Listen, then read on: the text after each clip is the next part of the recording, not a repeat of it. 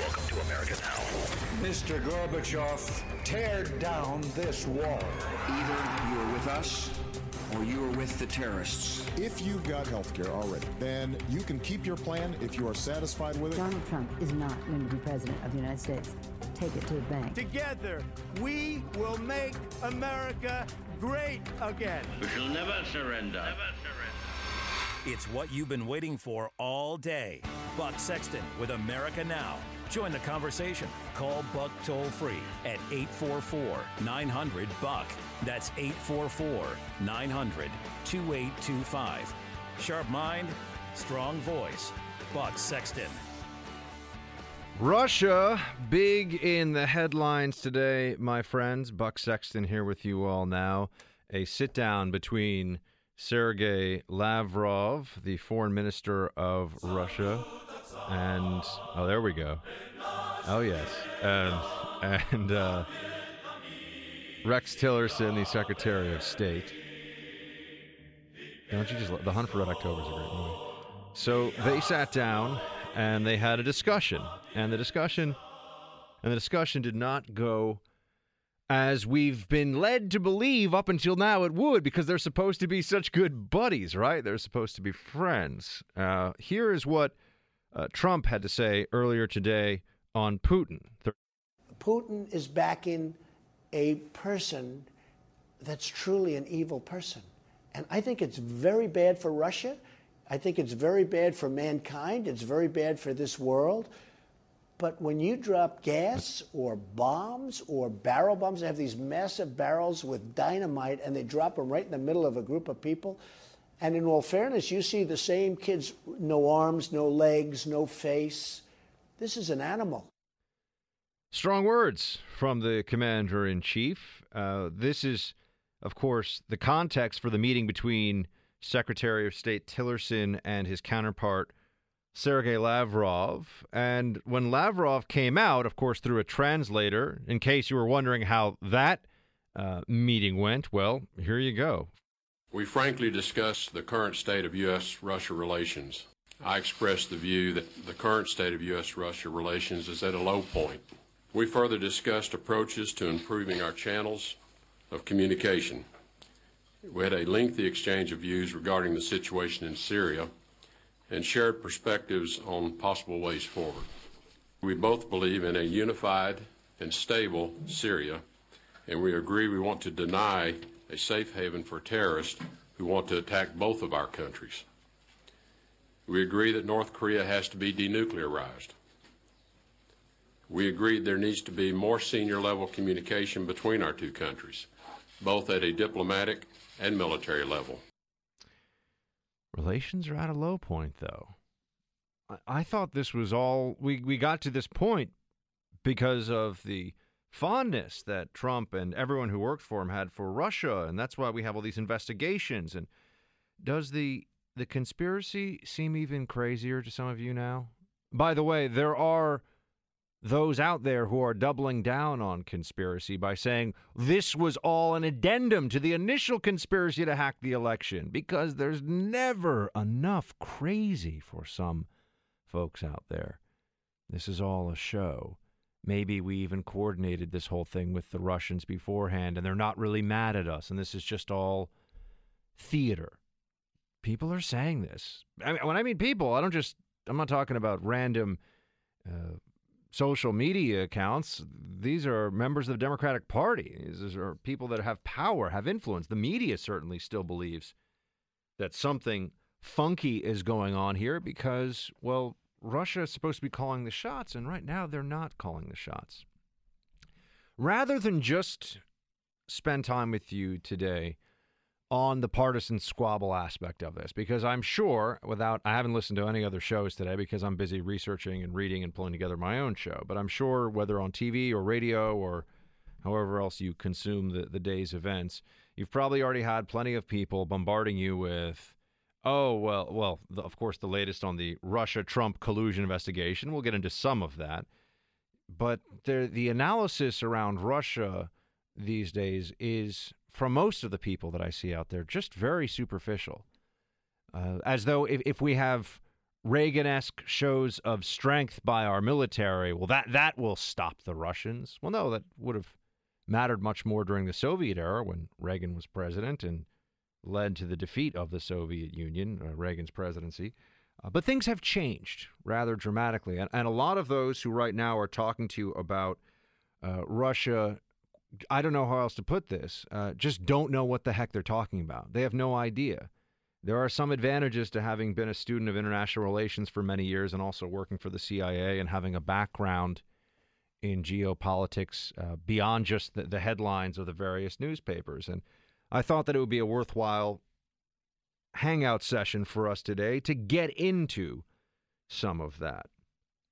Because when you're discussing the pushback against Russia, yeah, we can talk about submarines and nukes and show of force, but that's really old Cold War stuff. Still very relevant in the sense that it has to be there today to prevent catastrophic conflict. And I know that there are strategic reasons for those arsenals and the nuclear triad. But if we're looking to blunt Russian aggression, nukes, submarines, the very vast and expensive and advanced military apparatus we have for conventional conflict is definitely not going to do it. But of course, some of the people running around today, they go to the playbook, right? Show strength, show strength. Okay, let's get into what it really means that Russia is trying to undermine our allies. How does Russia get under the skin of NATO? How does Russia begin to pull it apart? What will that look like? Because I can tell you it's not going to be divisions of Russian tanks swarming across the border into Poland and Germany. That's not what's going to happen. But we've already seen some of the Russian playbook, and we can talk about, first of all, where it comes from, where Russian geopolitics are pushing their strategy, and then we have an understanding of what we're supposed to do. But just, Trump fired missiles scare the bad guys. That's true to an extent, but we're not about to start hitting Russian military bases with missiles as a show of force. That's not going to happen. That would be crazy. That would be a very, very bad idea. But that doesn't mean that the Russians don't have aggressive intent. So I find it frustrating. You have a lot of opinion makers and opinionators running around who just don't know anything about geopolitics or Russia or international relations or strategy or anything else. But it's easy to pound the table and say, show strength. And yeah, Reagan was amazing. But we are now in Cold War 2.0, which has been written about by many Russia analysts up to this point. There's even a book that I could recommend to you, The New Cold War, which is very good. But we aren't fighting the Soviet dragon anymore. We are fighting something much smaller but still lethal. I think the analogy that's used sometimes is now we're facing various poison snakes. So we're having this diplomatic exchange with Russia today, and there's a lot of focus on Syria, but Syria is just one piece of a much larger puzzle. Syria is one of the flashpoints that we have, but there are many others, and there are others that could become bigger problems for us much more quickly. You can look at Moldova and the Baltic states, which are, of course, NATO allies, so that is a major calculation right there. Recent Russian meddling in Montenegro, tiny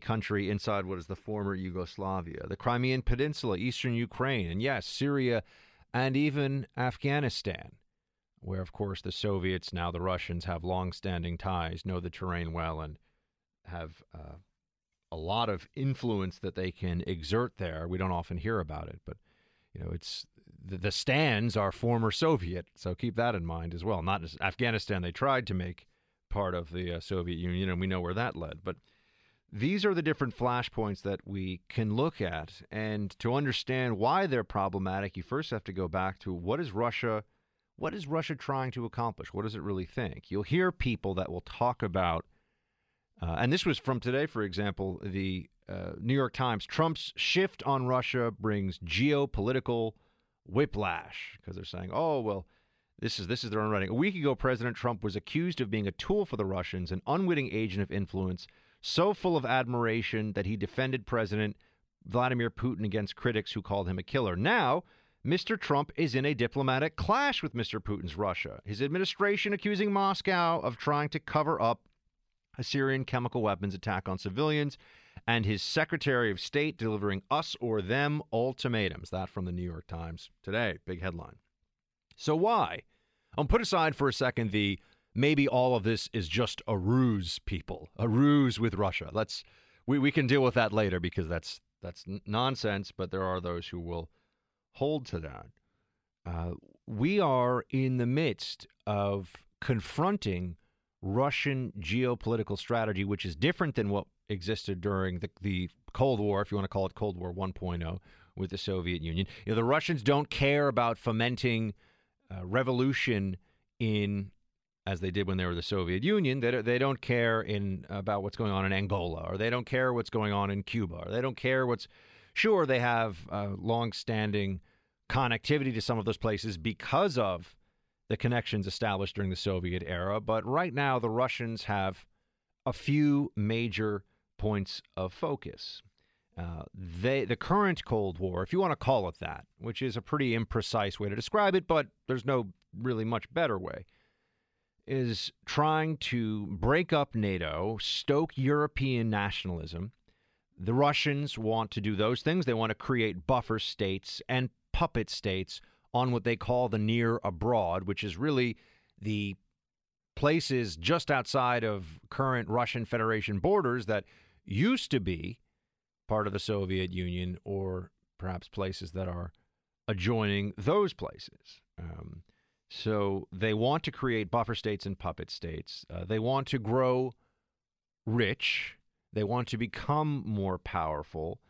But the focus is civilizational instead of Marxist, meaning that it's on Russian Orthodox civilization. This is why, whether you believe the polls about Putin's support or not, because the polls show him with incredibly high support, but it is a strongman situation. I'm not sure how many people feel that they can speak honestly, even to a pollster, about how they feel about Putin. But with the fall of the Soviet Union, and then the economic collapse afterwards, remember the devaluing of the ruble, and then there was this rush of really banditry. And we'll get into some of that as well, and how the KGB, as it dissipated, played a major role in the formation of the new Russian state, the Russian state that we are dealing with right now, which you can argue is really an intelligence agency with a country attached to it because of how prominent. Of course, you've got Putin, who's well known as a former KGB lieutenant colonel, but there are many others, and I'll get into some of those details with you as well. But the Russians are trying to assert a Russian Orthodox civilizational identity. I mentioned to you the other day when we were talking about Rome and the Byzantine Empire, the Islamic conquest, and how the Byzantines thought of themselves with the capital of Constantinople. Byzantium was originally an ancient Greek settlement, and so the Byzantine Empire, ancient Byzantium is near Constantinople. But the movement of Rome, in ancient Rome, to then the Eastern Rome in Constantinople, and then according to the Russian conception of history and civilization, it then was moved to Moscow and to Russia. And so they're the inheritors of ancient Roman civilization. That's why the Russian Orthodox Church plays such a large role in Russian identity. And the new Russian state, from the smoldering ruins of the Soviet Union, has embraced that identity, that state that is driven largely by former military and intelligence hands, who are the ones that are directing much of this. And of course, Putin runs the country as a former intelligence officer. But Russian Orthodox Third Rome civilizational identity is the basis for a lot of the ideology that we need to understand to see why they're pushing up against NATO, why they're pushing into these border areas, why they're doing what they've done in Georgia, in Ukraine, whether Eastern Ukraine or the Crimean Peninsula, and what the playbook is. So we need to understand what they're trying to achieve. You know, you got a lot of bluster out there. People, no, they've got a lot of nukes. We've got a lot of nukes. Yeah, that hasn't changed at all. The Russians aren't looking to get into a conventional war, but they are looking to break apart NATO. They are looking to create pliable states on their borders to grow wealthier and more powerful, and in time to exert influence as a great power again. So I want to get into more of these details, because I could pound the table and talk about how the media is so wrong about Trump and look what they've done and he's giving Russia a hard time. I can do that in 2 minutes, and we'll do some of that. But I want to give you a deeper dive into Russian expansionism, irredentism, the role of the former intelligence officers of the KGB in the new Russian state, most notably Putin, and what this means if we're going to oppose them, what their tactics are. I think this stuff is all fascinating. So if you're with me, stay with me, and we'll get into it more in a few minutes. Be right back. It would be wonderful, as we were discussing just a little while ago, if NATO and our country could get along with Russia. Right now, we're not getting along with Russia at all. We may be at an all-time low in terms of relationship with Russia. This is built for a long period of time, but we're going to see what happens. All-time low, Trump is saying. And I know there are those who are going to claim that, of course, this is part of a Trump propaganda offensive. Think of how brilliant the Russians would have had to be, and Trump, and how Machiavellian and strategic. And forget about 4D chess. This is 12D chess. This is some other dimension, right, of knowing how to manage and how to control perception of all these different events. It's just crazy. And the problem is, once you practice to deceive, what a tangled web you weave, I know I did that backwards, so that's what happens when you do Shakespeare off the cuff. What is it? What a tangled web we weave when first we practice to deceive. And once you believe in conspiracies, it's very hard to back out. Be like, well, I was way off. And so that's what you see happening with a lot of people in the media now, because they have really wagered their credibility on a massive Russia-Trump conspiracy to throw the U.S. election. Okay. But let's just put all that aside again for a second and get back into what's really happening. Why do we have these problems with Russia? They're real. Why do we have these problems with Russia? I mentioned to you a book beforehand, The New Cold War by Edward Lucas. I have it at home, and sometimes I like to go and flip through and see my notations in books that I've read in the past. That's one of the reasons I like hard copies. Don't tell the authors, but I do like to take actual notes and write things in books. But here's what he writes about what we can expect from Russia. And this book was published first in 2007, I think. But the analysis is very astute. And in fact, it's worth going back to read, because you see how much of what the author thought would be Putin's playbook has been. But this is what he writes. Russia's neighbors will be bullied, undermined, infiltrated, disarmed by cyber attack and internal subversion, racked by energy dependence, and generally entangled in a web of Russian-pulled strings. In the end, like Finland in the Soviet era, they will be reduced to a condition that remains nominally independent but effectively subservient. After its recent ordeal, Georgia will be lucky if half the country isn't permanently occupied by Russian forces. Similarly, on the domestic front, Lucas is not predicting a renaissance either of Stalinist totalitarianism or of a centralized command economy. Even if Russia's infant democracy has already been muzzled, Russia needs to stay open to the world in order to wield its chosen instruments of pipeline politics and authoritarian capitalism. That's actually from the foreword to the latest edition. But there you have it. Bullying, undermining, infiltrating, disarming via cyber attack. Why does Russia do those things?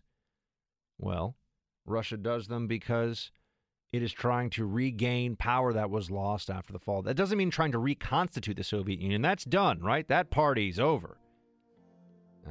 The Communist Party is not a party anymore, my friends. Well, not in Russia. It is elsewhere, but you know what I mean. I was trying to be funny about party. They have reasons, though, for why they push in the areas that they do, and we've seen the playbook. How are they if they're going to subvert and undermine and pick off countries on their periphery, as well as, in some cases, what we see with Syria, long-distance strategic relationships, what can we expect from them, and what would be needed to stop them? A lot of bluster about how, we'll show them, we'll be strong like Reagan was. Okay, that's step one. Step two is to get them to not actually foment a little rebellion inside a NATO country in the Baltics. We'll talk about that. Secretary General and I had a productive discussion about what more NATO can do in the fight against terrorism. I complained about that a long time ago, and they made a change. And now they do fight terrorism. I said it was obsolete. It's no longer obsolete. It's not no longer obsolete, pardon the double negative, because of terrorism or the fight against terrorism. In fact, the U.S. Allied mission in Afghanistan is under the NATO aegis. International Security Assistance Force in Afghanistan is a NATO mission. And so we're fighting there against the Taliban, which played host to al-Qaeda, as well as now Islamic State, an Islamic State outpost in Afghanistan, and, of course, other jihadist elements, the Haqqani network and any number of bad guys. You could fill in the blanks there. But so NATO has been used in that role, but that's not why NATO exists, as you know, and it's not the primary role going forward. NATO does not want to be in the business of toppling authoritarian regimes in the Middle East and trying to rebuild countries. It also doesn't want to be in the business of taking control of a jihadist theocracy and then trying to rebuild it. So there's just a limited number of ways you can see NATO's utility being, well, worth all of the trouble going forward, unless you add in the fact that it is meant as a bulwark against Russian aggression. And if you look at the countries I mentioned before, notably the Baltics, but also a part of Moldova, and you look at the Caucasus region, Georgia, the provinces of Abkhazia and South Ossetia, these are all places where the Russians have, well, either shown a willingness to be aggressive or have already or have stated they will be aggressive in the future. But let's talk about how they do this, because we hear so much about, we need to be willing to stand up to Russia. Okay. The way the Russians tend to run their games these days, remember what I read to you about cyber and subversion and undermining, the Russian warfare by deceit and Russian warfare with concealment, Maskirovka. This is taking the old KGB playbook and applying it, instead of for the purposes of pseudo-Marxist revolutions really controlled by the Kremlin in third world countries, whether Latin America, Africa, or elsewhere, or that's one means of how they do this, right? They like to find some hook into one of these smaller countries, and then they come in with a new plan. So it used to be about the Marxist revolutionaries, and they would pretend the Kremlin was directing much of this. In fact, the Kremlin was much more involved. There is the second part of the Matrokin Archive series. It's really two books. The first is just about the operations of the KGB. Second part is The World Was Going Our Way, and it's about KGB operations in the developing world, in the third world, and the connections to the Kremlin for a lot of these so-called liberation movements. But that tactically, it's ideologically different now, but tactically they will do things that come out of a similar playbook, right? So what are the tactics? What are the things they do? They will hand a bunch of passports out in a country they did this in Crimea, of course, which was a Soviet possession. They've done this in Georgia. They will talk about a Russian minority that is under siege, and then they'll deploy people and this is how it went in Georgia. They'll deploy military force and say they're trying to keep the peace. So the way they would do this in the Baltics is not bombers and tanks saying, we've taken over your country, but they would start. And by the way, look at what they did in Ukraine.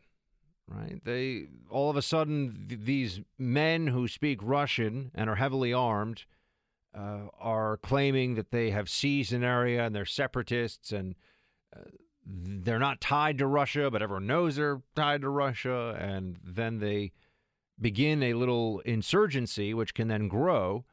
And the Russians will come in and say, well, we need to help out here. We're worried about the Russian speakers in the area. There are Russian speakers, by the way, in Latvia. You look at all of the Latvia, Lithuania, Estonia. In particular, Latvia, though, has a Russian minority that is, or could be, fertile ground for exactly this warfare through covert means, through deception and lies and propaganda. As we know, propaganda is very important to the Russians, not just RT, that's pretty out there and in your face, but much more effective and subversive propaganda. So there are a number of ways in which the Russians have shown aggression in recent years and will continue to do so. And it's not a question of whether we roll an aircraft carrier by, obviously float, not roll, but we float an aircraft carrier by them somewhere and say, hey, play nice. This is tricky stuff. They create, even if it's implausible deniability, a veil of deniability that allows them greater freedom to operate, and it plays well with domestic Russian public opinion. And as I said to you, this is all part of a reassertion of, well, if you want to take a Clash of Civilizations thesis, or to borrow from Huntington, Clash of Civilizations, still very much worth reading. The book, as well as the essay that originally appeared in Foreign Affairs magazine, which was published by the Council on Foreign Relations, where I managed to intern for a little short period of time, and that makes me a part of the Illuminati, allegedly. That sounds great. If being a part of the Illuminati means I get a Maserati, sign me up. But anyway, the Huntington thesis here would be that the Clash of Civilizations is playing out as part of Russian Orthodox civilizational identity is being reasserted. It had been part of Soviet expansionism and had been subsumed into that, but now that the Soviet aspect of it is gone, the Marxist underpinnings, you're back to old Eastern strongman, authoritarian, the Russian Orthodox Church working hand in hand with the state in many cases as a means of creating an identity as well as state stability. And then, of course, you get into, well, then why does Russia have to act in this predatory fashion as a state, as a nation state? Why do the Russians have all of these areas that are flashpoints? And then you get into some pretty interesting psychology. But first, so you have on the civilizational thesis, or a Clash of Civilizations thesis, the reassertion of Russian Orthodox identity. Okay, so that's what is going on now, and this is powerful stuff. It's also, by the way, why people point to Russia and Russian actions in Europe, and they start to see some similarities with the reassertion of nationalism and nationalistic identity in European states. People like to feel as though they belong. Even if their tribe is 100 or 200 million strong, they like to feel as though they are part of an identity group, a nation-state identity group, or a nation identity group, I should say. And the Russians are finding comfort in that now. And the suffering that we put them through with sanctions, by the way, just brings them closer together. And they've weathered those sanctions pretty well, despite the fact that we've been able to get our European allies to go along with us. Another part of this, though, and this is, some people reject this. I find that geographical determinism, which maybe is too strong. It's kind of like calling somebody an isolationist because they don't want to intervene. It's not that it's geographically determined, but geography does play a very large role in geopolitics. You could take it back to Mackinder, who was a geopolitical strategist at the turn of the 20th century, and his thesis about the world island and the heartland and the geographical realities facing the Russian state. Essentially, Russia. Now, we're going to break this down to its simplest components here so I don't get ahead of myself or lose my train of thought.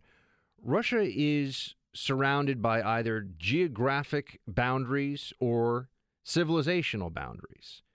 And to the north, it's the polar Arctic, so there's nothing really there. There's not worried that Santa's going to invade, at least not anytime soon, maybe with presents. To the south, you have the deserts and steppe of the Middle East, or the Caucasus region, the Caucasus Mountains.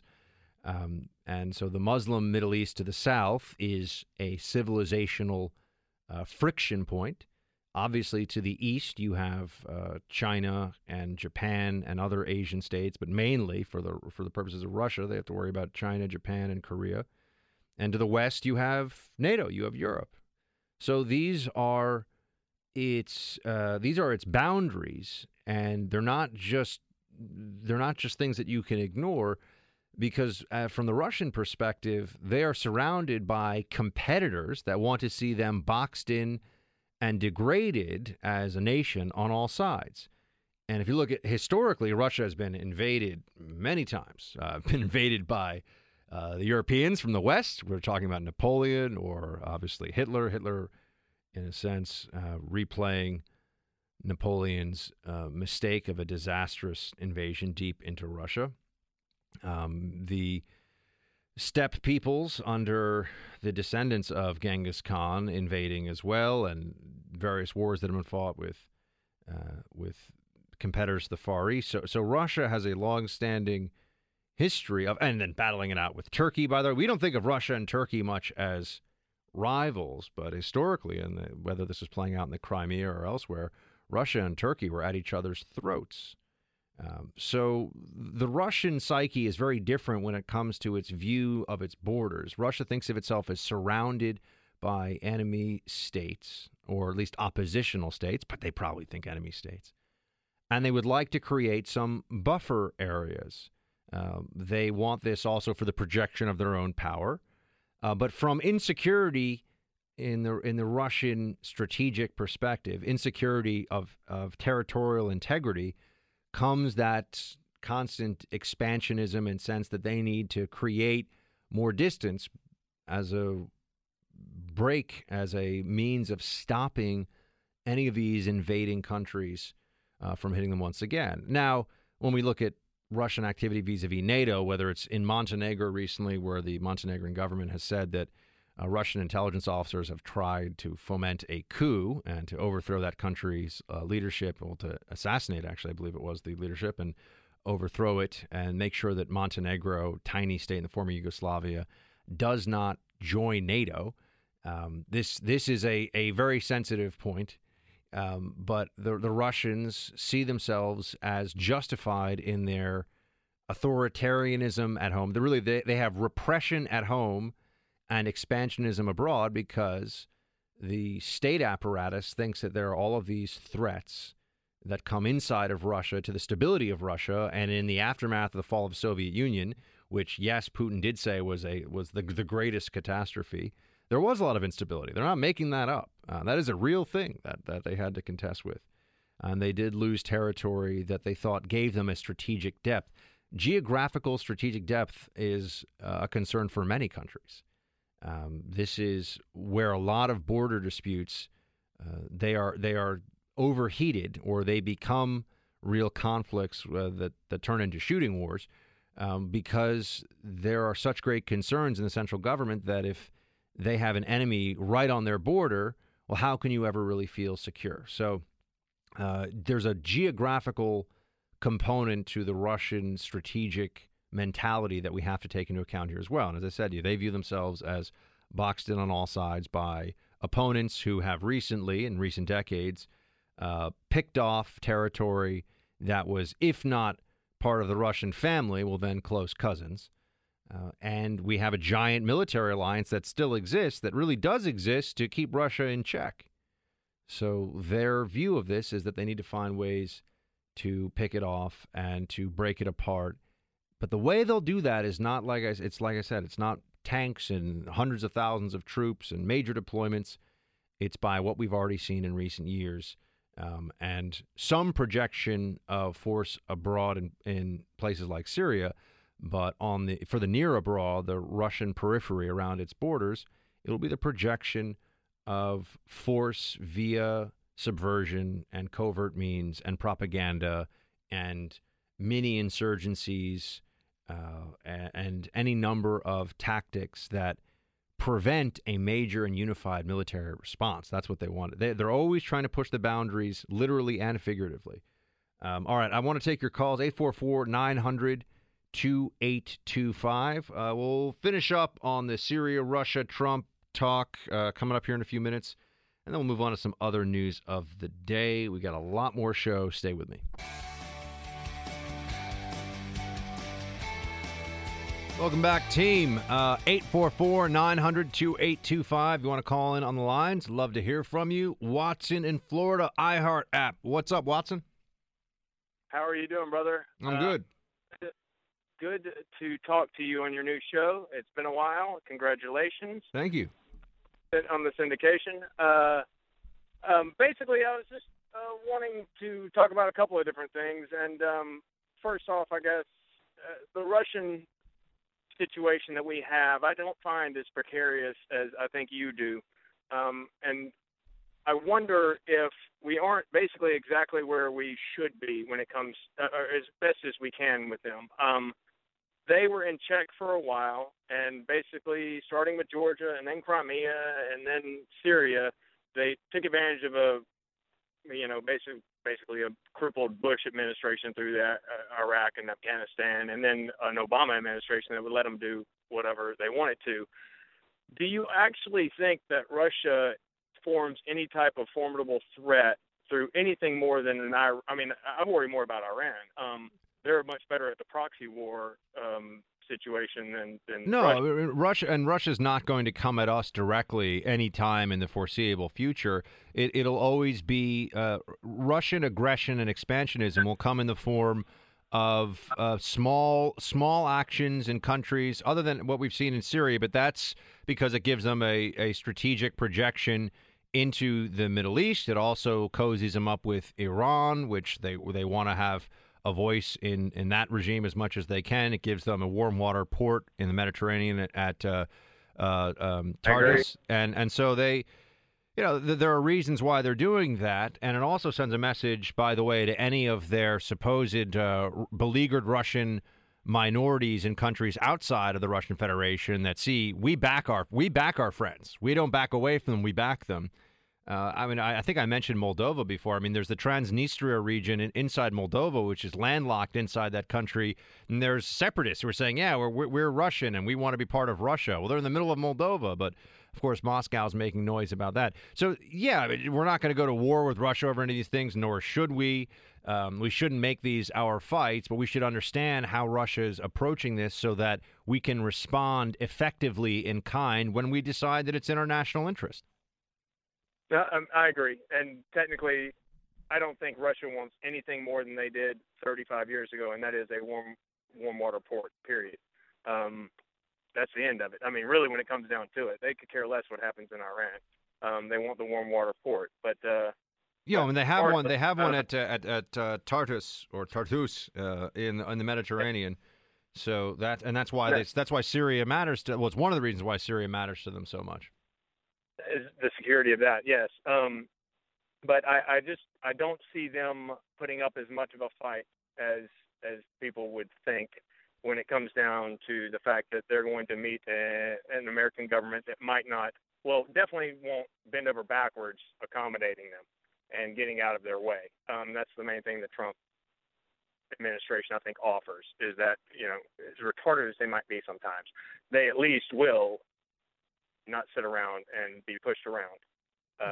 No, I think they're willing to. I think they're willing to meet the Russians on terms of strength. We'll be right back, team. He spreads freedom because freedom's not going to spread itself. Buck Sexton is back. Welcome back, team. Phones open 844-900-2825. I have Dan in North Carolina on WPTI. What's up, Dan? Not too much, Buck. How are you this evening? I'm good, sir. Thank you for your call. All right. I've listened and been listening to your input on Russia, and that's so informative. So many people. I'm 62 years old, and I haven't heard a lot about Russia through my life, but the information you have is invaluable to me. It makes a lot of sense.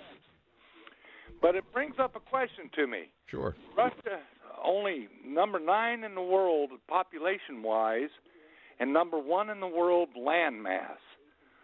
Wouldn't it be to somebody's benefit to get along with these people? I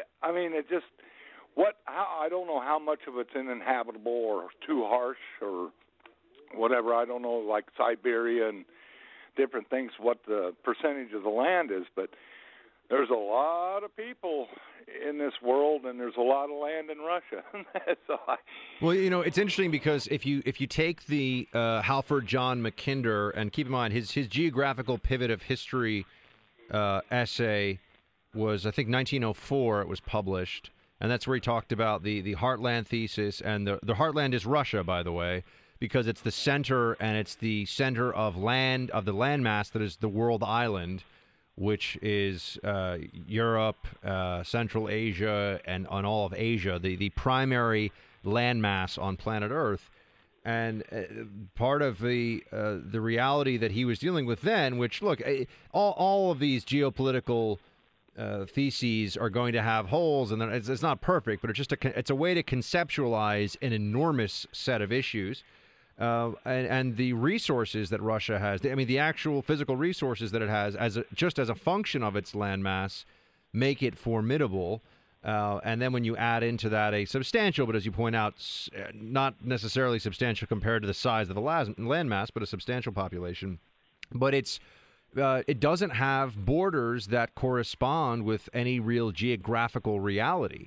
The borders are other civilizations, and that's why you've had a continuous string of clashes stretching back from, the beginning of when it was Russia, all the way. You could talk about Kievan Rus, and you could talk about the early days of Russia or rather the Grand Duchy of Moscow. You look at the Russian history. And by the way, if you're looking for a few things on this to read, either from a historical or a current context, Massey's biography of Peter the Great is one of my favorite biographies I've ever read. It's fantastic, and it's a great introduction. Look, I'm not a Russianist. I'm not somebody who studied Russia his whole life. I've done much more on the Middle East and Islam than on Russia.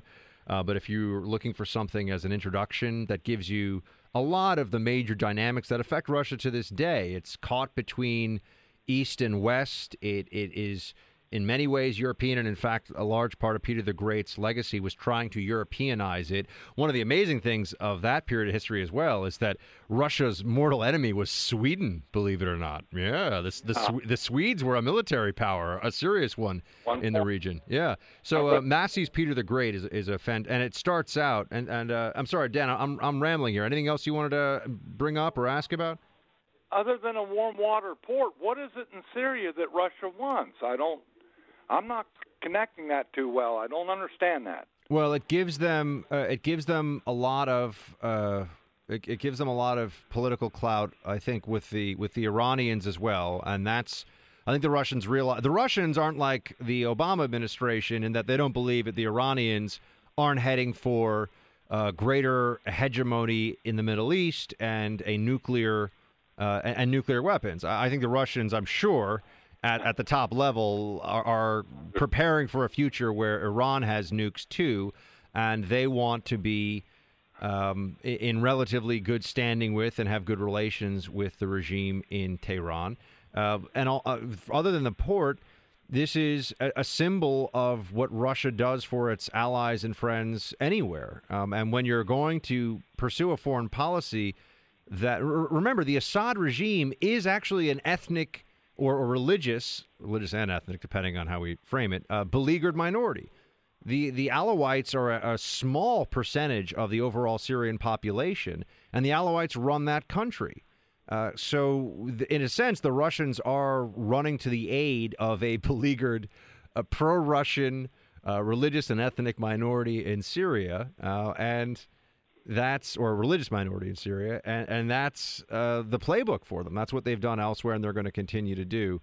And I think that also it gives Putin a means of displaying power that is useful for politics at home, because identity, and this is what I was getting at with, and I know we talk in these very grand terms about civilizational identity and Russian Orthodox civilization as an entity, but that has resonance inside of Russia. You know, if you're just some guy who's living on the doorstep of Siberia, Russian identity is meaningful to you, and that Putin is exerting force around the world and also standing up to what is considered by the Russians an imperialist West and a provocative U.S. NATO alliance, that has benefits. So there's a lot of complex and intersecting factors here. I mean, like I said, it's fun to pound the table and say, stand up to Russia, like,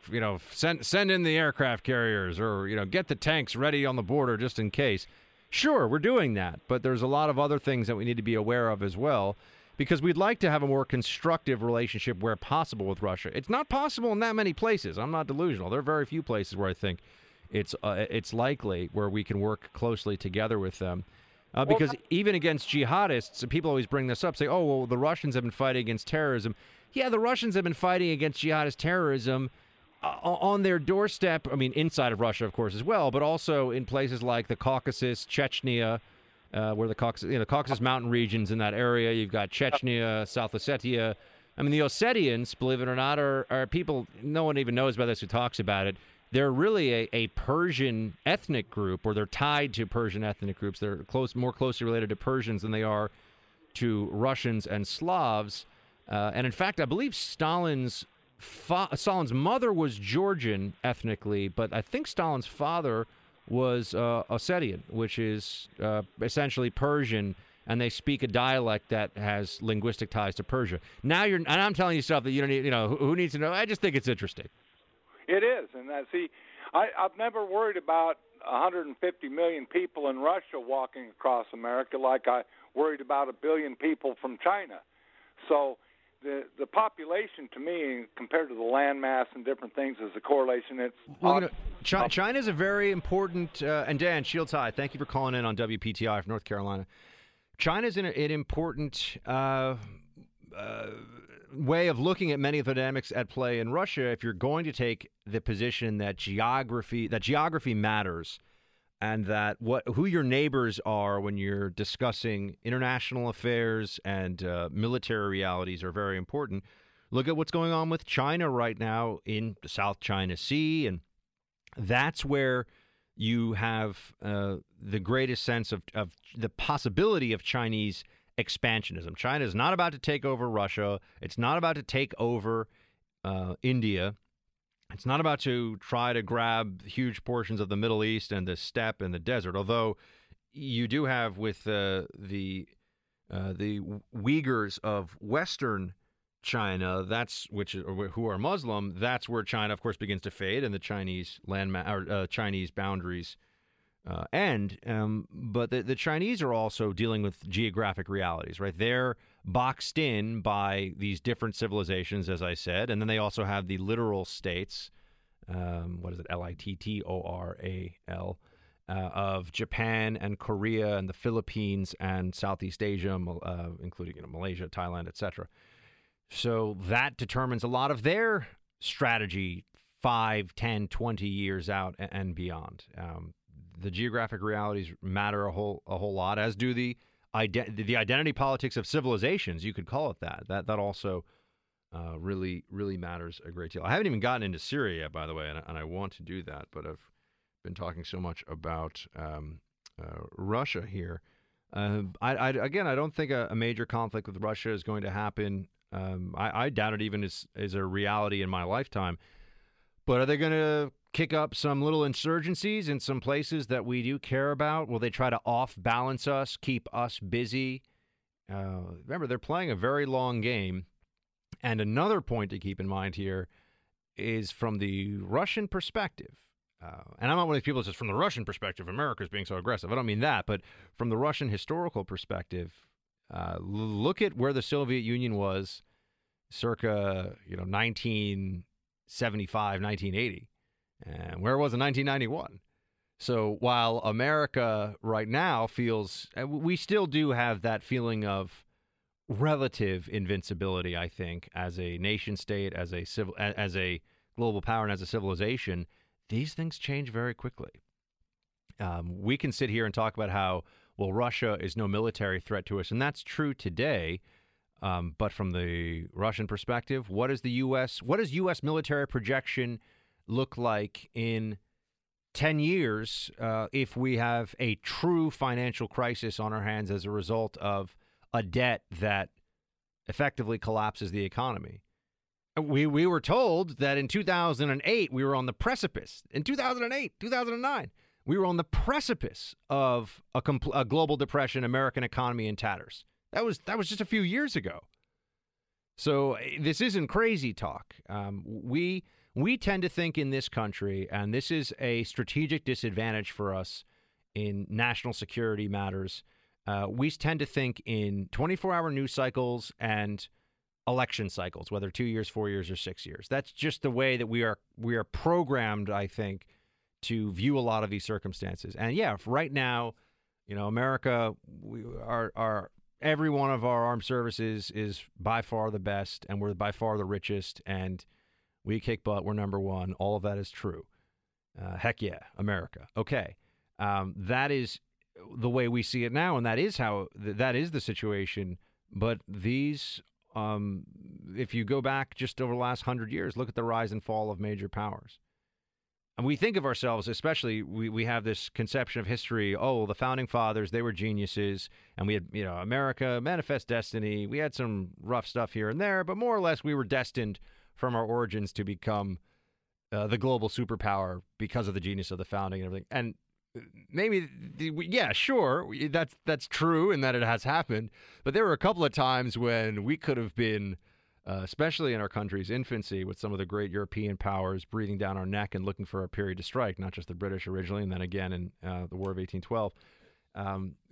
This could have gone south on us really quickly. This could have gone bad on us very quickly. And you see the rise and fall of great powers in Europe over the course of just American history. And so that's why, I don't think the Russians view the future as set. We're used to thinking of this as we are the global power. We're number one. We're going to continue to be number one. They thought that they could have taken us on but a few decades ago. If you want to look 20 or 30 years in the future, I'm sure there are plenty of Russian geostrategists and Russian nationalists who would say, just give us some time. America is spending itself into oblivion.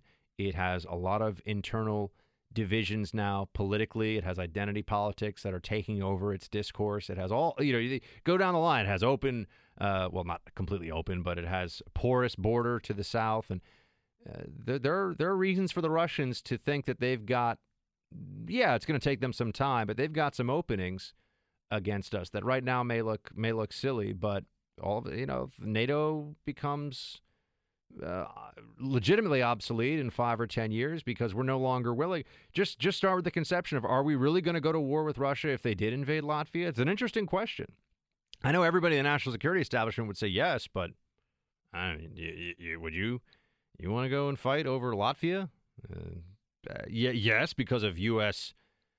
Agreements under, NATO Article 5, and I understand all of that, but really think about that one. It's not as clear. And Rex Tillerson saying, I think it was earlier today, bringing us back into the news cycle here, which I will do, by the way, with Syria after the break. Sorry. Rex Tillerson, I think, said something along the lines of, why should the taxpayer care about Ukraine? I think it's fascinating to watch people's reaction. Oh, how dare he? Well, Ukraine's not a NATO country. I'm glad that everyone stopped calling it the Ukraine. My Ukrainian friends got annoyed with that after a while. They said, no, it's just Ukraine. Stop saying the Ukraine. Everyone used to say the Ukraine, but now that it's been in the news cycle for a while, people say Ukraine. It means borderland, by the way. Geography, my friends. Geography. Geography matters. Geography matters and biology wins. These are oftentimes phrases that are applicable in our analysis. So Ukraine is a place that we're just supposed to assume we have a major national security interest. We can discuss and describe it, but knee-jerk reactionary national security policy is never a good thing. All right, I've been talking about all this stuff. We're going to have to discuss a little bit of Syria, and then we'll get into more of the political side of things. Bernie Sanders' economic policy might be making a comeback. Woo, it's going to be amazing, baby. 844-900-2825, 844-900-BUCK on the phones. Back in a few minutes. Welcome back, team.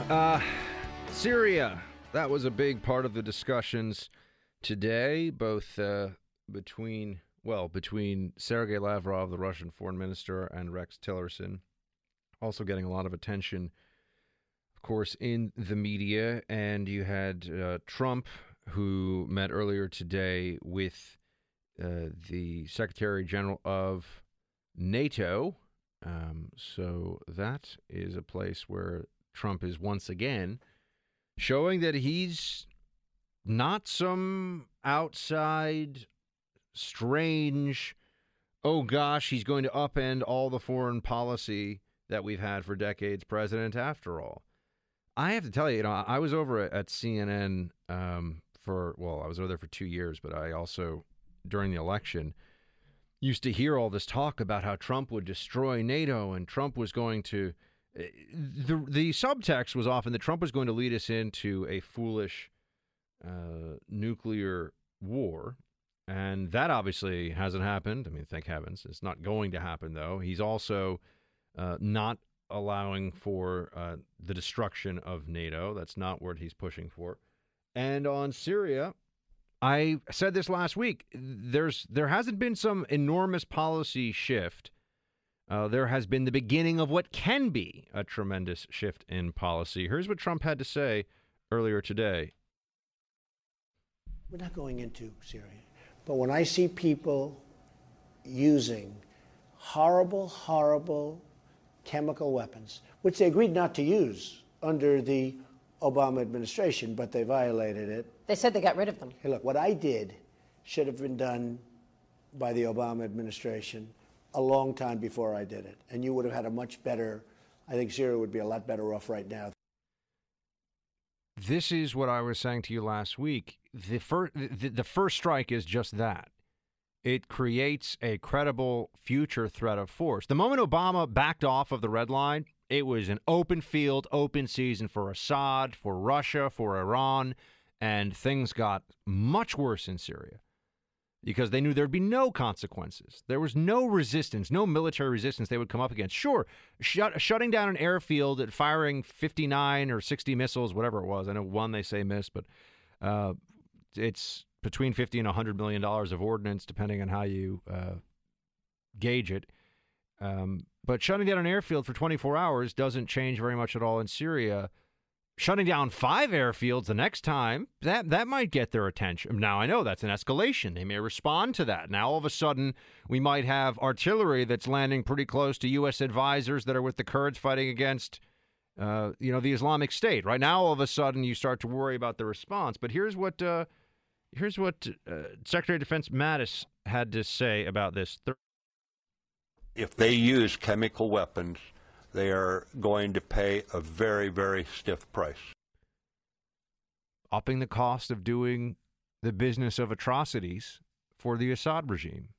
Now you've established, you could say in business terms, an opening point for negotiations. Now you've set the anchor point with, well, guess what? If you do that, there will be a military response. And the next time around, it might really hurt. That can affect Assad's calculations without risking any U.S. soldiers, boots on the ground in Syria. That can affect the way this conflict goes. We'll get into this more, and then we'll talk about some domestic politics. I'll be right back. Buck Sexton with America Now. We are gold.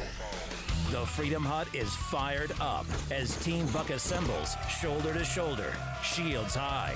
Call in 844-900-BUCK. That's 844-900-2825. I don't understand the fascination with the palace intrigue in the White House about who may stay and who may go of Trump's advisors. It just doesn't seem to me to be. We've got key players in place and very strong ones with Mattis at defense and with McMaster now as national security advisor. It looks like the NSC will be a pretty fine, as finely tuned a machine as anything that's at that level of federal government can be, realistically. But all the stuff about Bannon versus Kushner, it strikes me as a little soap opera-ish, as in doesn't really matter all that much. If Bannon leaves, so be it. Bannon was a late addition to the Trump campaign. We all remember that. That guy Manafort, who there's now reports today is going to be registering as a foreign agent. It's a little bit not so good. Not a big deal for the Trump administration, I don't think. There are plenty of these guys that go around the world and are political consultants of one kind or another, and it's a somewhat mercenary approach. Political mercenaries. I'm talking about the mercenaries. But Manafort's going to have to face up to what he did one way or the other. I don't know if he did anything wrong or not. It looks a little shady, but who knows? And registering as a foreign agent after the fact is not unusual because some of these federal laws start to get a little hazy. And I'm not the Manafort defense team here. I'm just telling you. And then the stuff about Carter Page, I saw that last night. I didn't really have a time to read and digest it because it came up towards the end of the show. But a couple of quick thoughts on it. One, if evidence of an investigation, in this case an FBI investigation into Carter Page, who wasn't even a senior member of the Trump team by anyone's recollection. I remember the first time I heard this guy's name was in regard to some investigation about Russia ties, and I was like, wait, what? And I was over at CNN and other places. I was working for the Blaze, talking to people all the time about the election, and in the green room with I met a lot of the Trump surrogates and spokespersons over the course of the campaign from being on TV with them or being in the green room when they're in the green room. And I never met this Carter Page guy. He's not a glorified intern, but it didn't sound like he had all that much in the way of connections to the administration. I could be wrong. I don't know, but I certainly wasn't the same level. I mean, Manafort was campaign chairman. That's a pretty big deal. I think that's fair to say. But when we look at some of these other figures that have gotten attention recently, Carter Page. Okay, let's look at Carter Page for a second. They say there's an FBI investigation. If the presence of an FBI investigation is enough to make someone untouchable, how the heck was Hillary Clinton the Democrat nominee for president of the United States? Someone explain that to me. If the mere presence of the confirmation of an FBI investigation, and we know there's been, because James Comey of the FBI told us, there has been confirmation that there is a counterintelligence investigation ongoing about Russia-Trump ties. There are a lot of investigations about a lot of things, folks, that don't turn into anything. They don't mean anything. In the case of Hillary, there was an FBI investigation. There should have been an FBI investigation. She did break the law. They chose not to bring charges. And so we are all clear, prosecutors can always choose not to bring charges. I mean, theoretically, they tend to not do this because it would look really bad. But the prosecutors could find out that you've got 10 bodies stashed in the closet, and they'd be like, we're gonna defer prosecution on this one. We're not gonna. They could do that.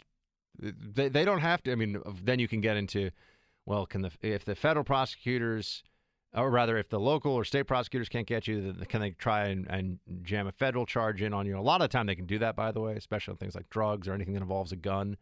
You'd be surprised how often the feds can swoop in and we've even seen some cases. This came up with the Trayvon Martin case, as well as a couple of others, but I'm blanking on which ones right now, where it was a local murder investigation or a local murder case.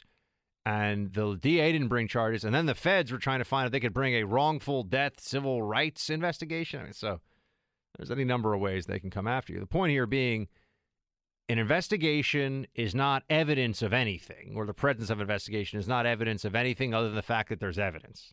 Doesn't mean you're guilty, doesn't mean you did anything wrong. It just means they're looking into it. Now, I understand. I'm not naive. Usually, if the FBI is looking at you, there's some reason. And usually when the feds bring charges, they are actually correct. Because if you look at the number of federal cases, first of all, 97% of federal cases, I think it's 97%, it might even be a little higher than that, are plea bargain cases. They don't go to trial. And a vast majority of those cases, when after the indictment is brought, then there is a guilty plea for a much lesser sentence, but that's what ends up happening. So anyway, Hillary was investigated too, and she was the Democrat nominee. So the fact that there is a counterintelligence investigation, and remember, that was for violations of the Espionage Act, which is I will say, is a crap law, but there are some parts of it that are necessary. Overall, though, it's kind of a legal monstrosity. A conversation for another day.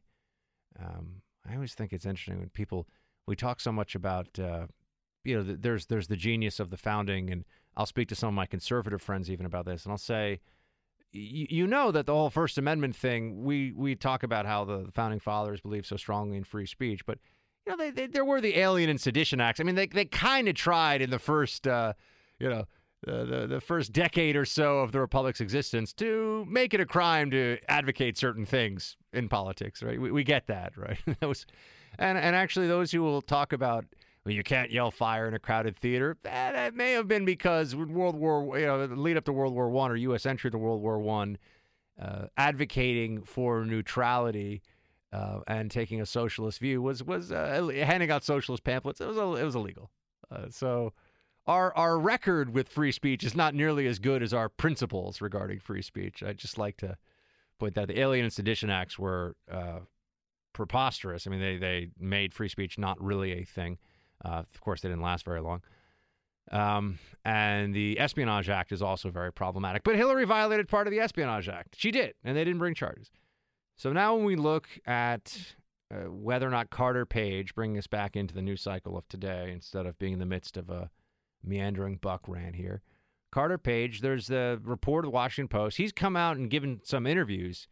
I think he compared himself to Martin Luther King because of surveillance on Martin Luther King, if I saw that right earlier today, which is very unwise for Carter Page to go there in any way, shape, or form.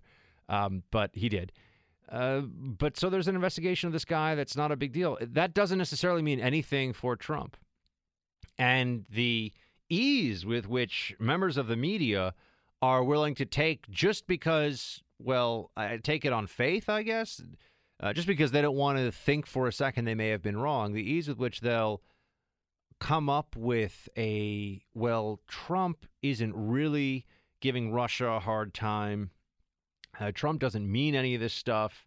This is all part of the Russia ruse that is trying to throw the American people off the scent of the Trump-Russia collusion. I mean, they sound crazy on this, don't they? This isn't just a one-off thing. This is now a matter of policy.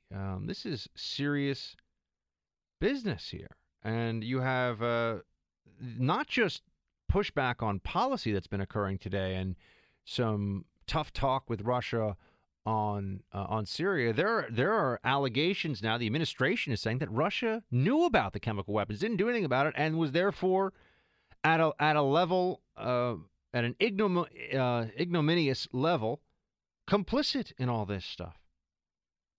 So that's another part of this that we have to keep in mind. You got Nikki Haley at the United Nations. Well, she's taken the Russians to task, and she said the following. I think that if you look at the fact that when this information came out, they were so quick to defend. They didn't look shocked. They didn't look surprised. They were so quick to defend.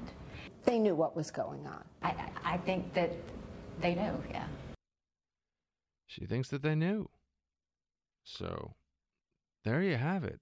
I don't know if there's any new story even to talk about on the Russia-Trump collusion. The Carter Page stuff was not as... I had a friend text message me today, of course, one of my very overeducated liberal friends. Doesn't this show that there's not just smoke, but there's fires? And no. What does the Carter Page thing have to do with anything? First, nothing has been proven, and as I said to you, keep that in mind. If the existence of an investigation is enough to condemn someone's character and assume wrongdoing, well, then why do we have to wait so long with Hillary? The Democrat nominee for president, everybody, was under FBI. She was under FBI investigation, not her server. It wasn't a security review. She was under investigation. Okay, her actions. As Secretary of State, no less. Not even for, running a Ponzi scheme or a stock scandal or something. Sometimes you get a tip, you act on it, people make mistakes. No, this was national security stuff. She was Secretary of State. And they covered that whole thing up. That was not a big deal. This is supposed to be a big deal. Why? What do we think Carter Page was doing? I always come back to this. I want people to have to articulate the theories behind the allegations, because the moment they start to, you can look at them and say, you're kind of delusional, right? This doesn't make any sense. So this low-level political operative was meeting with FSB guys in smoky bars and talking about how they were going to hack into Podesta's email account of the DNC so that they could release emails showing that Bernie Sanders wasn't getting fair treatment by the DNC, which we all knew anyway. And what was the big revelation again? That Chelsea's a brat and bosses people around? Who cares? I mean, did anyone not assume that anyway? I don't even remember what these revelations, but this was the big scheme. And what is the charge they think that they will get out of all of this? They believe that they'll be able to prosecute under the Logan Act? Well, that would be interesting because it would literally be a first. Never been used before. I think any decent public defender would get him out of that one. So what is all this?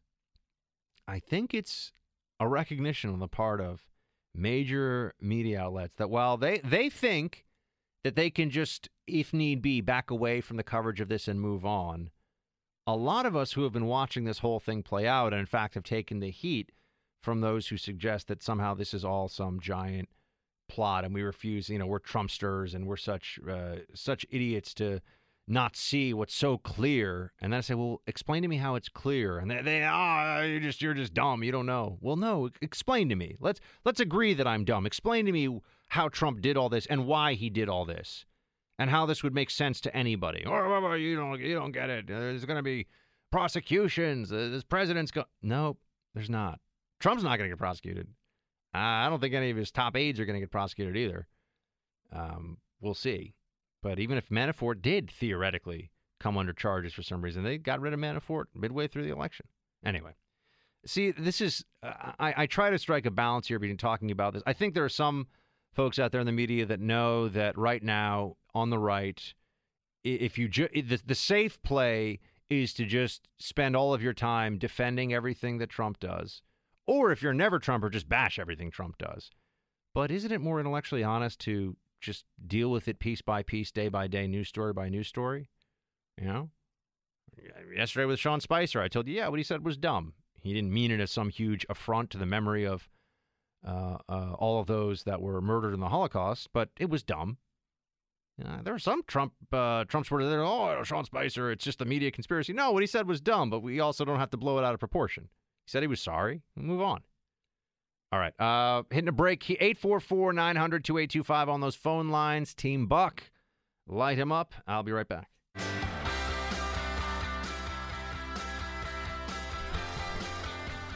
Interesting, of course, the Democrats are already thinking about how they can mount a comeback in the midterm elections. They are out of power across the board here in the government, except in the judiciary, at least below the Supreme Court level. Plenty of Democrat, leftist, pseudo-legislatures or de facto, that's the term I was looking for, de facto legislatures operating in judges' robes.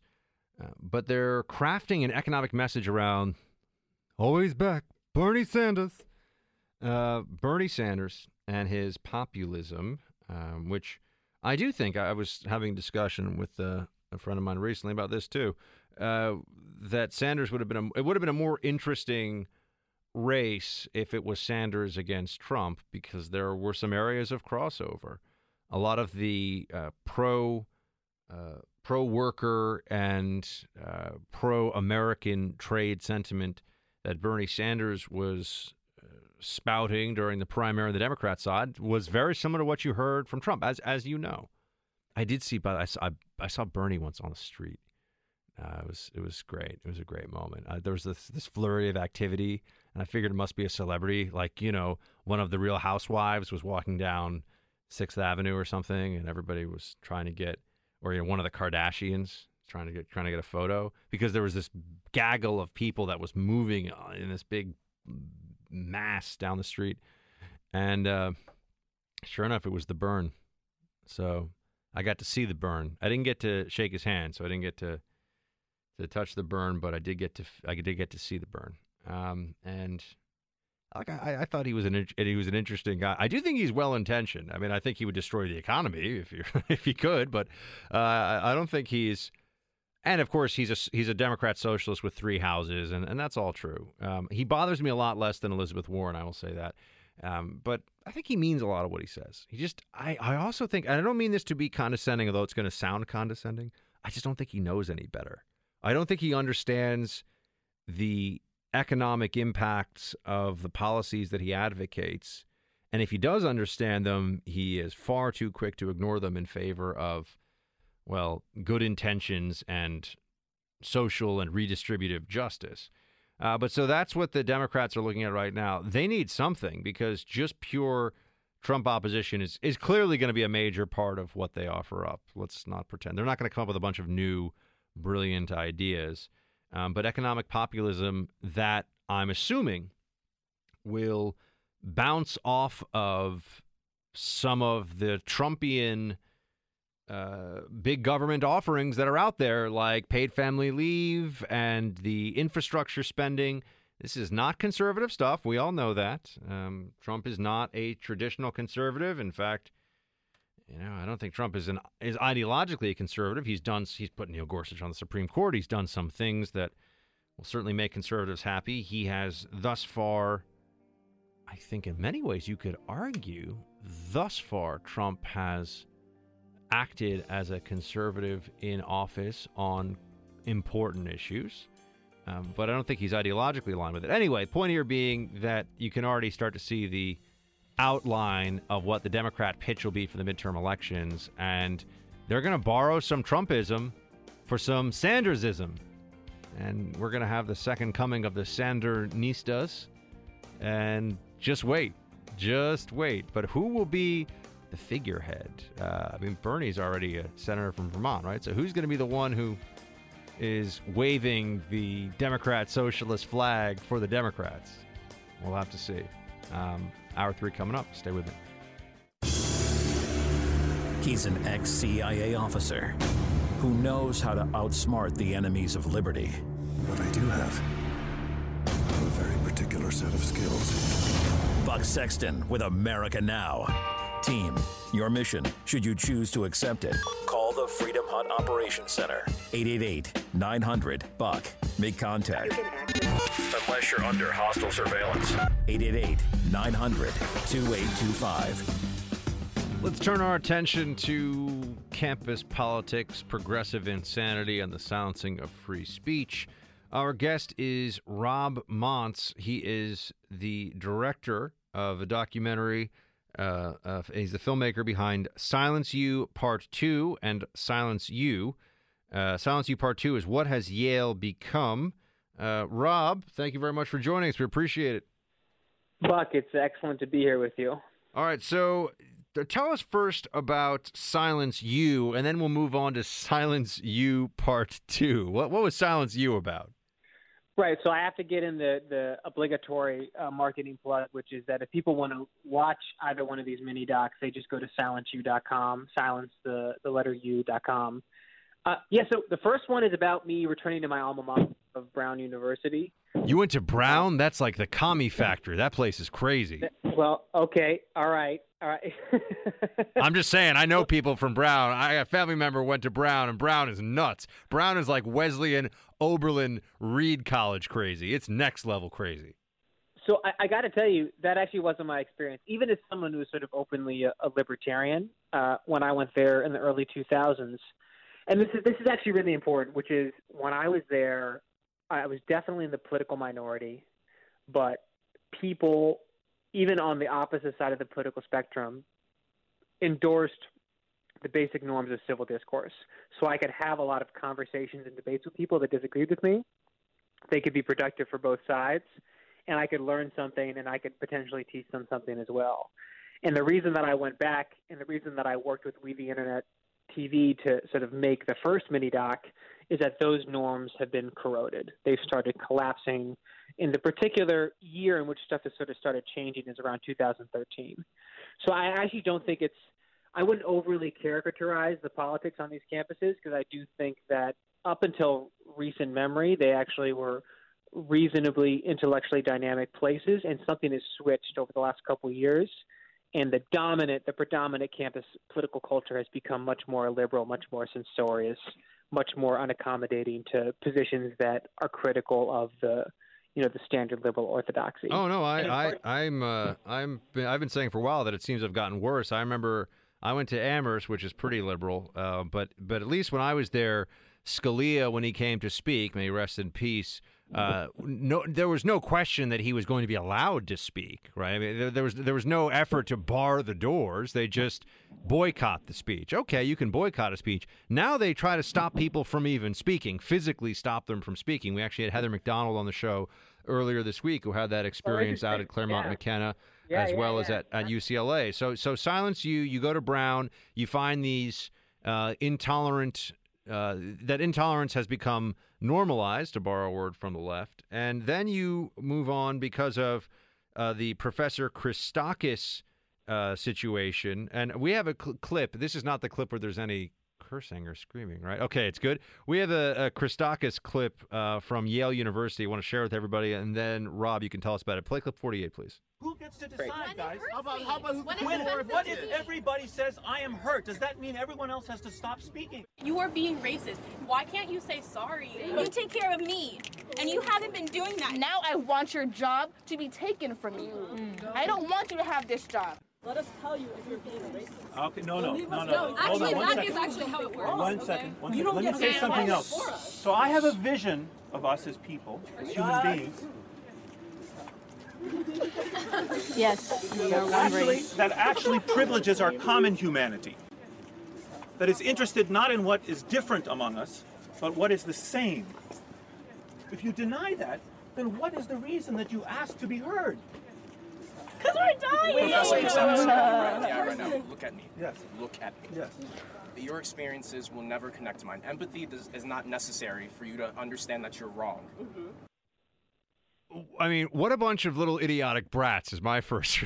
I saw some of the other exchanges they had, including where one of those students was screaming. This is at Yale University, everybody. It was that very famous exchange, went viral, where Professor Christakis has a student screaming and cursing in his face. This is at Yale, which is supposed to be fancy, although all these schools, by the way, have debased themselves and are not very serious places anymore, which is a whole separate discussion. Maybe we'll get a chance to get into that. But just give us a little of the background, Rob, and then on this Christakis case, and then what you found out with Silence U Part 2. Tenure professor at Yale University. He's an expert at kind of the science of social networks. Like, are there ways in which you how do kind of behaviors and norms spread throughout a network? And he has devoted his life to taking that expertise and using it to accelerate the adoption of positive healthcare behaviors in the developing world. And also someone who kind of self-identifies as a Democrat, as a liberal, definitely not a conservative reactionary in any sense. So he and his wife ended up sending out this email related to appropriation, cultural appropriation as it relates to Halloween costumes.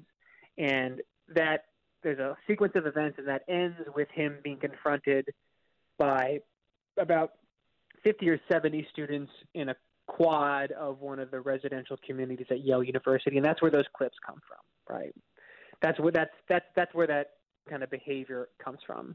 The thing I want to say, though, and I hope I really like, for your audience at least, is that I don't think that the ultimate drivers of the kind of repulsive behavior you saw from the students fits into a neat political narrative of left versus right or political correctness versus free speech. Like, those issues do matter, but I actually think the deeper foundational drivers of that kind of repulsive behavior don't actually kind of fall along those standard traditional binaries. There's actually a deeper intellectual rot, a deeper scandal here that typically gets ignored by the kind of common narrative about, free speech violations on college. Okay, that's quite a lead-in. What is it then?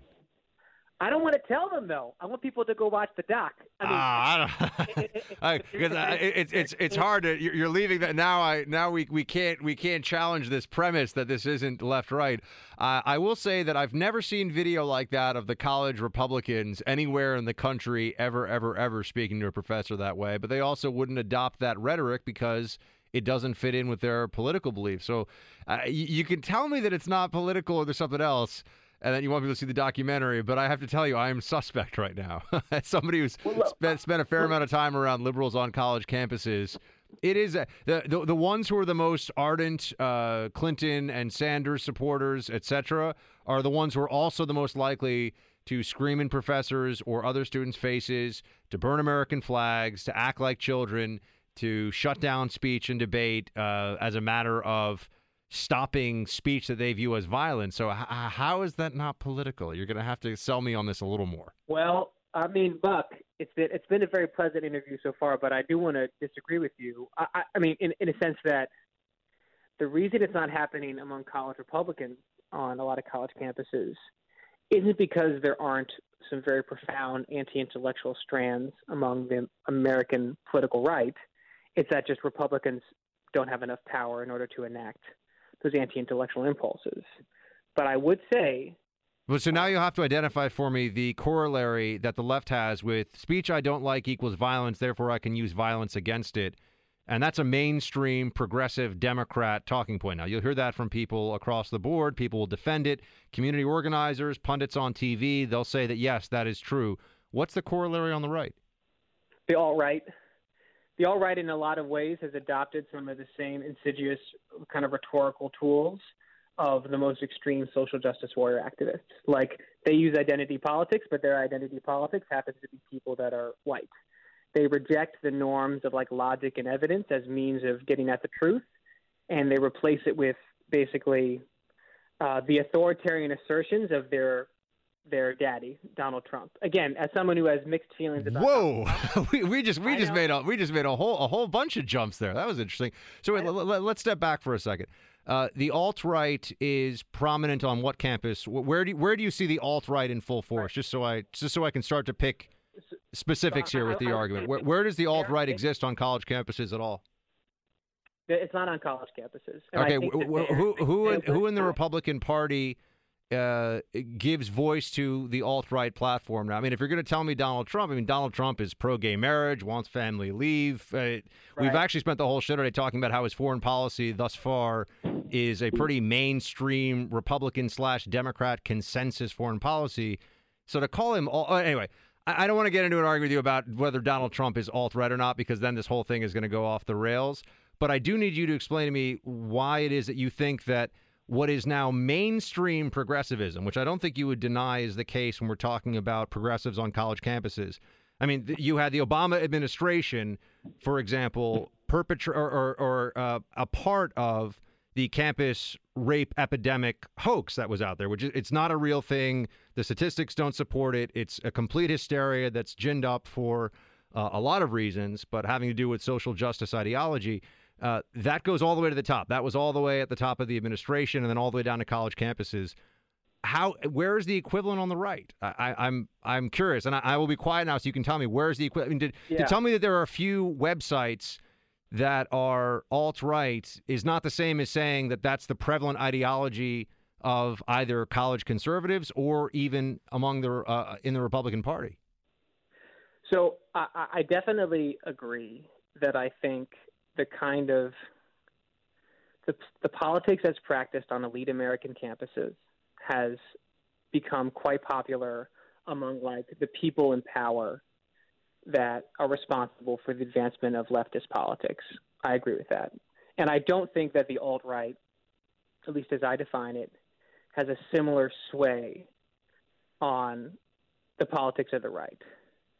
I would say this, though, maybe where I disagree with you, which is that I've noticed a tendency among people that rightfully find these trends on these elite campuses repulsive and anti-intellectual, that the response is not, well, then I'm going to embody the standard liberal arts norms of intellectual humility, commitment to reason, commitment to logic, a rejection of tribal politics, an attempt to be empathetic with people that disagree with me. That's not the standard strategy that I've seen a lot.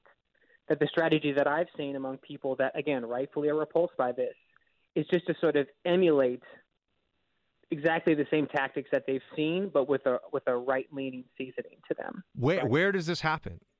You've done a documentary about how this happens on the left on campuses. Where does this happen on the right? Where do you see this? Not on college campuses. I would say that the right is too politically marginalized on most college campuses for their – I just mean generally in American politics, that there are oftentimes, I do think, for Trump occasionally. Okay, so you think that Trumpism is at some level reactionary – in response to this progressive ideology, but I mean, we're trying to have a discussion about the politics of college campuses. I mean, to say that Trumpism, that's another layer of discussion that we could add on to this.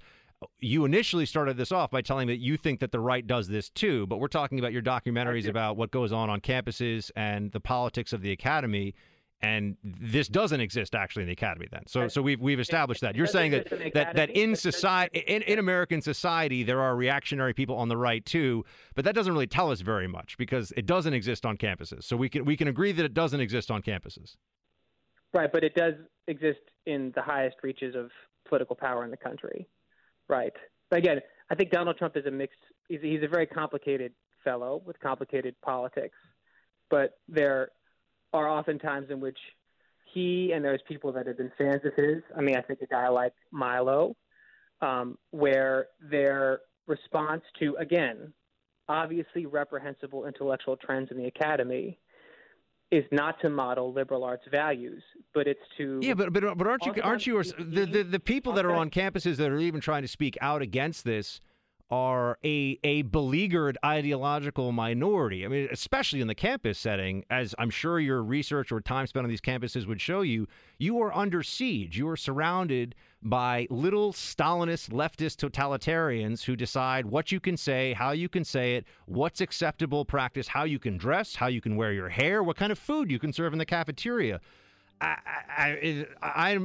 You're worried about how they're responding to that? You don't think they're responding to that in the best way? I mean, I don't know how people can respond to that. I don't think they're even able to respond because they're so overwhelmed. I don't think it's to be cruel in response. I think it's to show what real intellectualism looks like. But who's being? But we're talking about campuses, and who's being cruel in response? Do we have time to answer this question? No, unfortunately we don't. I mean, I think that we're talking about college campuses and how it interacts there, and you want to tell me that, like, Trump is alt-right and bad, and that has nothing to do with... But I think that you and I ultimately agree on more than maybe we're potentially letting on.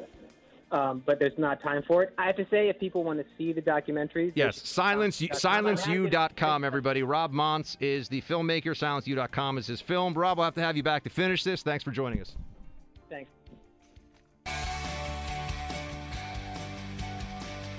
Oh man, I should have known right away we were heading for some rocky shores there, my friends. As soon as I said Brown is a commie factor, and he's like, well, that wasn't my experience. Really?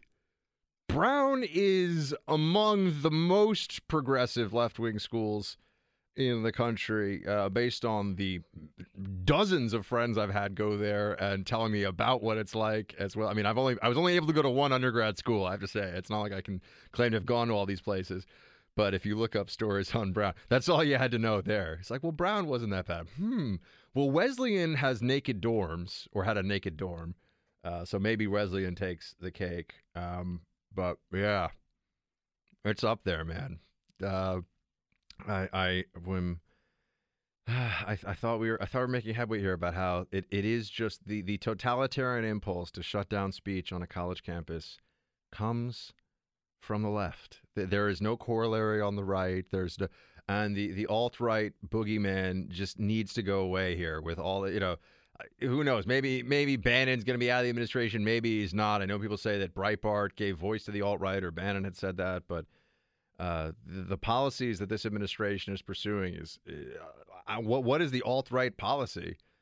The temporary travel ban but that's not even this is a shift in the discussion. We're talking about how this plays out on college campuses, and the assumption, it kind of reminded me of how the argument goes with some people that, well, sure, the Muslim majority is ruthlessly persecuting. Well, in many cases, they've persecuted to the point of they no longer exist in certain countries, but it's persecuting either the Christian or Jewish minority in their country.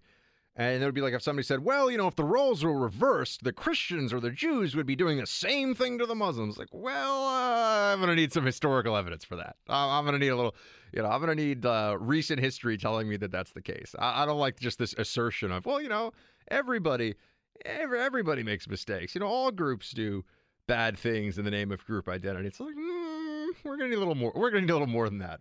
Papa Buck's going to need some evidence here. But yeah, I'm sorry, guys, if that got off the rails a little bit. I was going to let the gentleman speak about what he found out at Yale, and we didn't even get there. But that Yale case is, you got to go back and just watch that video of Professor Christakis, something like that.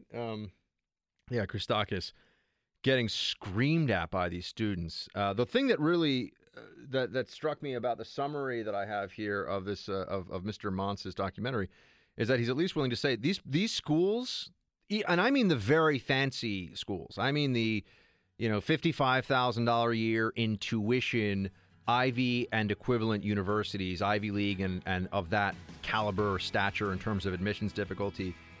They are largely unserious places now. It doesn't impress me when someone goes there. I don't see someone's degree from an Ivy League undergraduate program and think they're so smart or so worthy. You know what I think? And I know people that have worked, I have friends who've worked on the admissions committees at these places. Oh, yeah, so I know. What I think to myself is, what's the reason this person got in there? Is it mumsy and daddy? Is it preferred identity group? Is it athletic recruit? Is it social justice? I mean, you go down the line. Because it doesn't mean that you're even a valedictorian of your school. And maybe your school isn't even that good because it was full of social justice warriors anyway. Who knows? All right, we got to talk about some other stuff, so stay with me. Welcome back to the Freedom Hut on an island of liberty where you're the party and it's full of fellow patriots. Buck Sexton kicks it off. All right, everyone, welcome back. We're joined by our friend Hans von Spakovsky. He's a senior legal fellow at the Heritage Foundation, former FEC commissioner, DOJ lawyer, and author of the book Obama's Enforcer, Eric Holder's Justice Department. Hans, great to have you, sir. Thanks for having me back. Let's talk a bit about what Attorney General Jeff Sessions had to say yesterday. I know you've written about this as well. He's saying there's going to be a change in policy from DOJ on enforcement priorities when it comes to immigration. What do you make of this? How will this really be felt by Border Patrol, Immigration and Customs Enforcement officers, and the whole apparatus? Well, he sent, in addition to giving his speech down in Nogales, Sessions sent a memo out to the U.S. attorneys' offices all over the country. There are 94 of them across the nation. And he said, I want you to prioritize prosecuting anyone who brings in and harbors aliens, who aids and assists criminal aliens to enter. And so he clearly is going to go after the smugglers, the human traffickers, the ones who mostly work for the Mexican drug cartels, the folks who are paid to smuggle aliens across the border, and anybody in the U.S. who then helps them stay here. So they're going to go after the coyotes. They're going to go after anybody who is trafficking people as oftentimes as part of a cartel operation. What about sanctuary cities, though? Do you see that as being tied into the enforcement priorities here? Harboring illegals, is that going to be the next place they go? Yeah, because he has told prosecutors you have to go after folks who aid and harbor illegals. Now, he did say that a priority should be anyone, for example, who smuggles in 3 or more aliens, but still, that's going to cover a whole lot of people. Now, the other thing he said in that memo is that, remember, we have this problem with individuals who come to the U.S., are deported, and then come back. And the first time you do that, it's a misdemeanor. The second time you do it, it's a felony to come back after you've been deported. The prior administration really didn't do much about that. Sessions says in his memo, I want you to prioritize bringing felony charges against illegal aliens who've already been deported at least twice, or you can go after folks who've only been deported once if they have a history of felony crimes, gang membership, or other aggravating factors like that. So currently the law says if you come back, it's a misdemeanor after the first deportation. It's really on the second one that current law says you can get hit with a felony. What is it, up to 10 years in federal prison for that? Yeah, it's a long time in federal prison, and you can tell how important this is because, remember, the woman who was killed in San Francisco 2 years ago, Kate Steinle, she was killed by an illegal alien who not only had an extensive criminal history, but he had been deported, I think, at least 5 previous times. He should have been in prison. He should not have been walking the streets. What about the next steps when it comes to enforcement in the workplace, Hans? Do you think that's just politically trickier, or does it make sense to just deal with that later because it is a lower priority, obviously, than cartels and smuggling operations and violent criminals? But it does seem like that would have to be a part of a new and robust immigration enforcement regime. Do you think they're going to go in that direction? Are we going to see workplace enforcement, maybe E-Verify or similar systems? Yeah, no, I think we are. If you go back to Inauguration Day, January 20th, and you look at the history of what's happened since then, the president has taken a series of steps, one after another. Remember, he's issued 3 different executive orders on immigration. Now we have the Attorney General issuing a memo to U.S. prosecutors about their priorities. We've got the U.S. Attorney General just 2 weeks ago saying they were going to cut off funding to sanctuary cities. So you've got a whole series of steps going down the line. And going after employers who knowingly hire illegal aliens, I think is going to be the next step that they take. And that's crucial because if they do that, you're going to have huge numbers of illegal aliens starting to self-deport when they can't find employment and can't make money. This is what Mitt Romney was talking about in the 2012 election, and there were Republicans who were making fun of him for the term self-deportation. But if there's workplace enforcement, as you point out, and I agree, it stands to reason, of course, there'll be self-deportation. Of course, people will say, well, if I can't work here despite my legal status, I got to go back to wherever it is that I originally came from. No, that's right. And in fact, we know that will happen because we saw that happen in Arizona. A couple of years ago, Arizona passed a law which was upheld by the U.S. Supreme Court that said if you're an employer in our state, you must use the E-Verify system. And if, despite using the E-Verify system, you knowingly hire an illegal alien to work at your place of employment, you may lose your business license in the state of Arizona. That caused employers to take notice, to quit hiring so many illegal aliens, and there was evidence out there that illegal aliens started leaving the state. And if you did that all over the U.S., they wouldn't just be leaving specific states; they would be headed for the border. Let's switch gears for a second to your piece on FoxNews.com on the impact that Justice Gorsuch will have on the Supreme Court, the immediate impact. What will it be? Well, as soon as the court comes back from the Easter recess, they'll be hearing one of the first cases he'll be able to be involved in, called Trinity Lutheran Church versus Pauley. This is a religious freedom case involving the state of Missouri. The lower courts, I think, decided this case the wrong way, and he could be the crucial 5th vote to uphold religious freedom rights under the First Amendment. What's the crux of this case? The crux of the case is this. The state had this program that all nonprofit organizations and schools across the state, private or public, were entitled to apply for. They could get money from the state to buy recycled tires to be used for making children's playgrounds safer. Trinity Lutheran, just like a lot of churches, runs a school.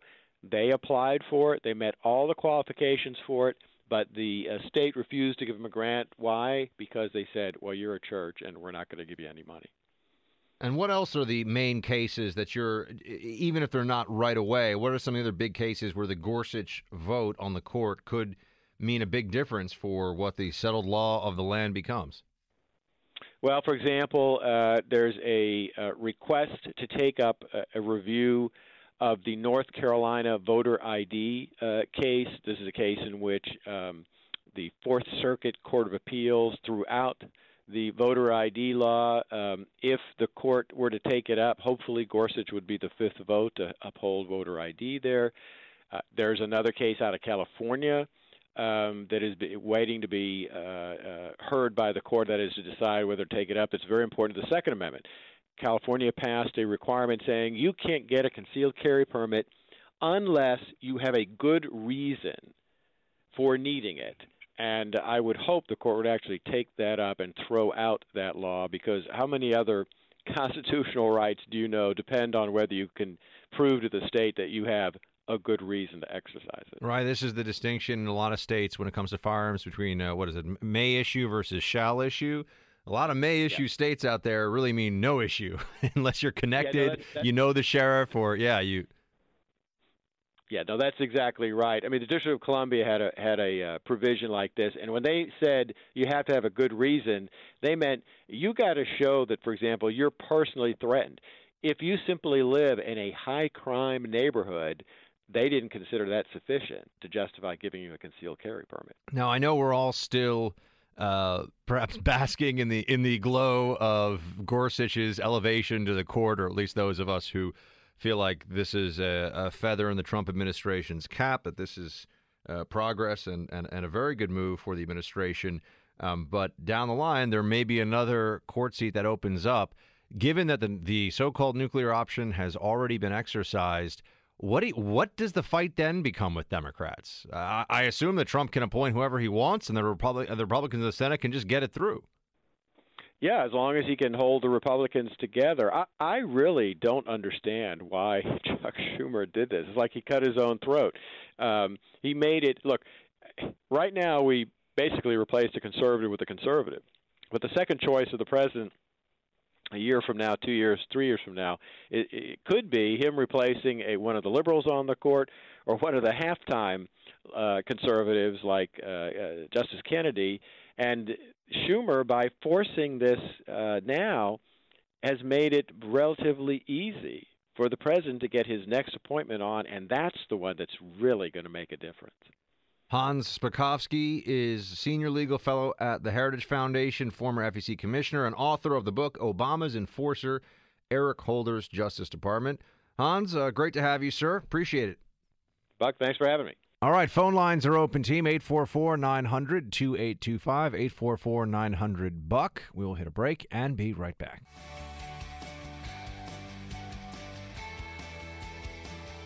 I know that you've heard a lot over the last couple of days about United Airlines. I felt like we should finish up the story, though, today. To close out our show, we can put this United Airlines fiasco to rest, my friends. You had Oscar Munoz, who is the CEO, saying, well, first, that this was fine and that they followed protocol, and then he realized, oh gosh, this is bad. I must change the script here. And then he came out and said that, well, he feels shame from this. It's not so much what I thought, it's what I felt. Probably the word ashamed comes to mind. You know, as I think about our business and our people, the first thing I think is important to say is to apologize to Dr. Dow, his family, the passengers on that flight, our customers, our employees. That is not who our family at United is. And you saw us at a bad moment. And this will never happen again on a United Airlines flight.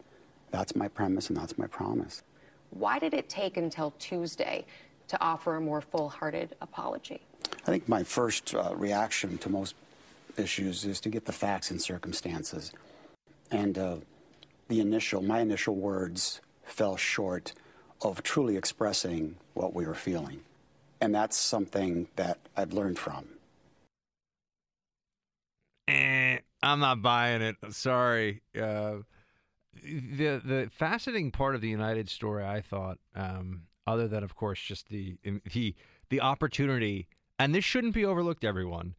It is a truly bipartisan pastime in this country now to come together, Democrat, Republican, communist and patriot, left and right, to come together in unified hatred of the American domestic airlines. It's something that it can bring us all together. I mean, it is like the Super Bowl of complaining because we all have been through it. That's how bad airlines are. We know it. It's just the reality. What was interesting was that initially you had all these people, as always happens, you have the dash to Wikipedia, and everyone's looking, especially in the journalist and news world, looking to find information tidbits to throw into the story here to make it seem like they have some like any of the people writing about this. And to be fair, how could they really? But have the slightest idea what's in the United carriage contracts and all the other stuff, right? No one reads that stuff. This is like when you download an app and it says, do you agree to our terms of service?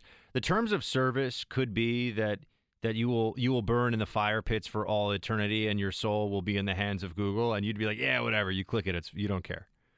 No one reads the terms of service, right? So whatever those terms of service are, we don't know. I mean, I don't know. I'm pretty sure most of you don't know either because no one reads that stuff. No one reads their carriage contract for an airline ticket either. But the more we learned about it, the more you saw that United made that this was their policy, that they did follow protocol here, and that's even worse because United had made the decision that they would not even go all the way up to the artificially declared ceiling of what they're willing to give someone to give up their seat on one of these planes.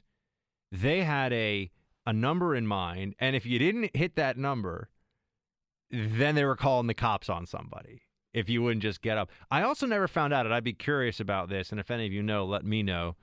You can go to facebook.com/Buck Sexton, by the way. We also have a poll up there about today's show. You can tell me what your favorite part of the show was. Was it our filmmaker friend who turned into a rogue liberal on me? I mean, any number of options. You can click on facebook.com/Buck Sexton.